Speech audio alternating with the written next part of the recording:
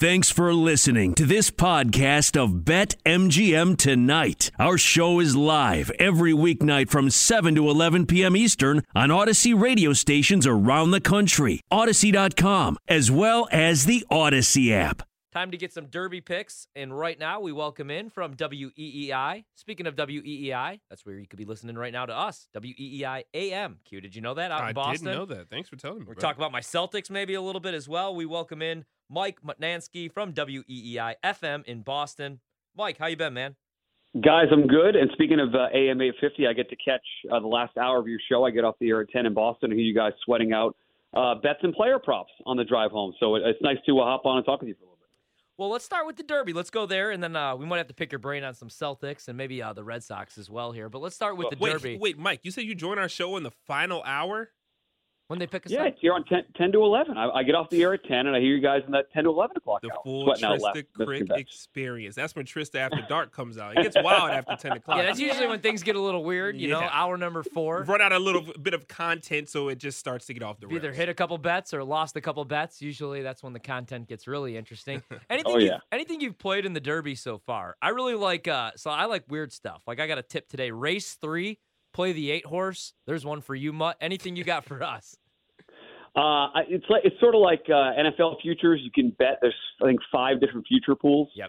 So my best future I have is on the horse that's the favorite, Zandon. Mm-hmm. He's 3-1 on the morning line. He's got a good chance to win this race on Saturday night.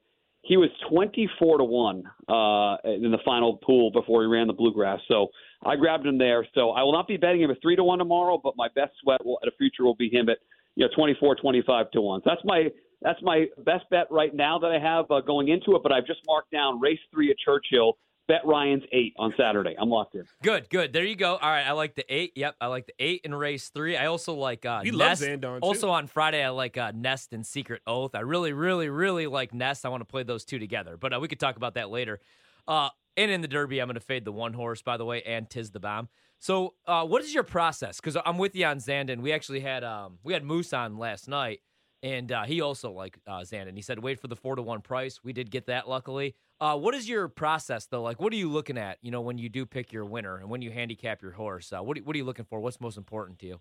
Yeah, I heard Moose touting Zandon today with on Nick's show. And of the 2 favorites, I certainly like him. But I think he has the tougher job than the other favorite, Epicenter, who we'll talk about in a second. My process, I guess I'm a pace and a price player. You can look at the racing form and kind of see how the pace of the race is going to go. And I look for trying to take advantage of it's a slower pace. I want horses that are going to be speed horses. If it's a fast pace where they're going too fast early, I want closers. And so that led me to not Zandon as an official pick tomorrow or for Saturday. I like the other favorite, Epicenter, who is going to be towards the front in this race. Through the 3-hole is going to have to be forwardly placed under one of the best jockeys in the world, Joel Rosario. And speed has been really good in the Derby, guys, going back to 2013 when they changed the way you qualify for the Derby. You've had to be first, second, or third at the mile pole. The last 8 Derby winners since they made this move, they've been first, second, or third a mile into a mile and a quarter race. So I think Epicenter is going to be forwardly placed. I think he ran a great last race in Louisiana. And of the 2 favorites, I prefer Epicenter, but they are both very good horses on Saturday. Mike, 6 Derby horses are currently 12-1 or lower. No one is really an overwhelming favorite, like you said, Zandon being the favorite at 3-1. Do you think that affects betting, like the fact that there is no big-time favorite? I think, Trista, what's going to affect the betting, people need to keep an eye on this. So you guys know Mattress Mac, the guy from Houston. Oh, yeah. Mattress Friend of show, Mon, actually. We've had him on before. He's a huge fan of horse racing. I'm a huge fan of what he does. He supports a lot of people down in Houston. Huge charitable guy. But his promotion this year is if the favorite wins, you get $3,000 worth of your furniture free. So he's betting a huge amount of money on the favorite. He did this last year. The question is, Trista, who's the favorite here? Like he said going in it was going to be Epicenter. Morning line maker at Churchill Downs surprised everybody by making Zandon the favorite. And so one of those 2 horses is going to be a lower price by a half a point, maybe a point or so more than he should, because he's going to bet millions and millions of dollars on this horse into the win pool. What that's going to do is affect, like you said, some of the other horses that might be a bigger price than they should. But I'm not super price sensitive on Derby Day. There are other days of the year when you're betting New York on a Thursday and there's only 6 horses in a field. you want to be sensitive to price. But I think him betting when he decides, and he's going to announce tomorrow who he's going to bet, that they open the Derby betting pool, that's going to affect who the favorite is going to be on Saturday for sure. Anything else you're playing in the Derby, or are you just going to kind of hold off? No, I mean, my key is going to be Epicenter, guys. Okay. I'm going to be on Epicenter to win in place, and I'm going to need him with some other price horses. You mentioned, Chris, some longer price horses, but I can't play, the two favorites, 1-2 in the exacta. I'll give you a horse that nobody's talking about that people should keep an eye on. It's the 13 Simplification. He ran third in the Florida Derby last time out. He's got good speed figures, but what happened last time, he got caught up in a crazy pace duel. They just went too fast for him. He's going to get a better trip in this race. Jose Ortiz, one of the better jockeys in New York, is going to be on board. And this is a horse that is going to be overlooked on Saturday.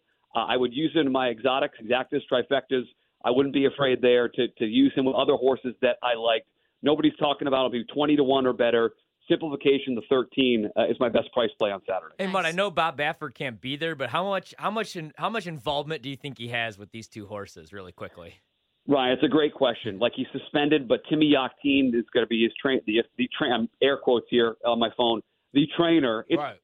I suspect that Bob Baffert has a large say in what goes on. Alex Cora got suspended for 6 games, or was sick with COVID for 6 games a couple weeks ago. I think Alex Cora was helping manage the Red Sox along the way. I suspect that he's a paper trainer here, name only. And I think Bob's got a big factor in the two California horses, Messier and Tabia. If they win, I lose. I'm way against Tabia, who's going to be wildly overbet, 12-1 in the morning line. He's got 2 fast races, but only 2 races his whole career. He's going to be 6-7-1. I want no part of him on Saturday. Mike, we can't have you on the show without picking your brain about the Boston Celtics.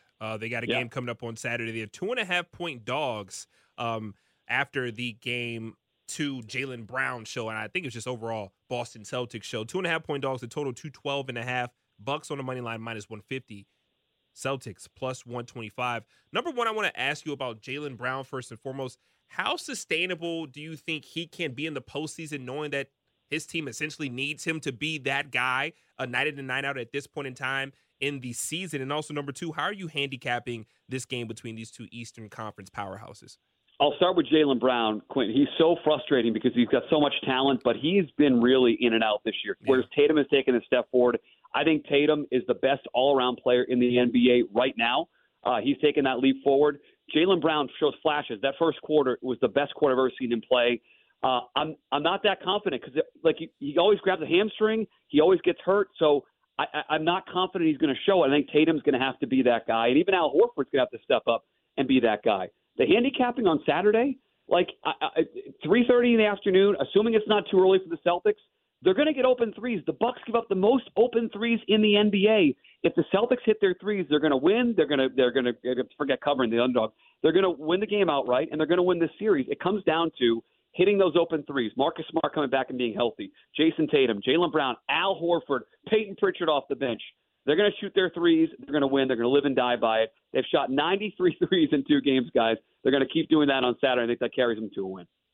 All righty. Mike, you got anything, Trista? Ryan, any final words for him? Do you think, Mike, really quickly, just you talk about Marcus Smart and his injury, do you think having him on the bench actually helped in terms of the physicality? I know he's Defensive Player of the Year, but he is a slightly undersized going up against the Bucks. It felt like, I don't know, maybe because he was injured in Game 1, without him, the physicality increased.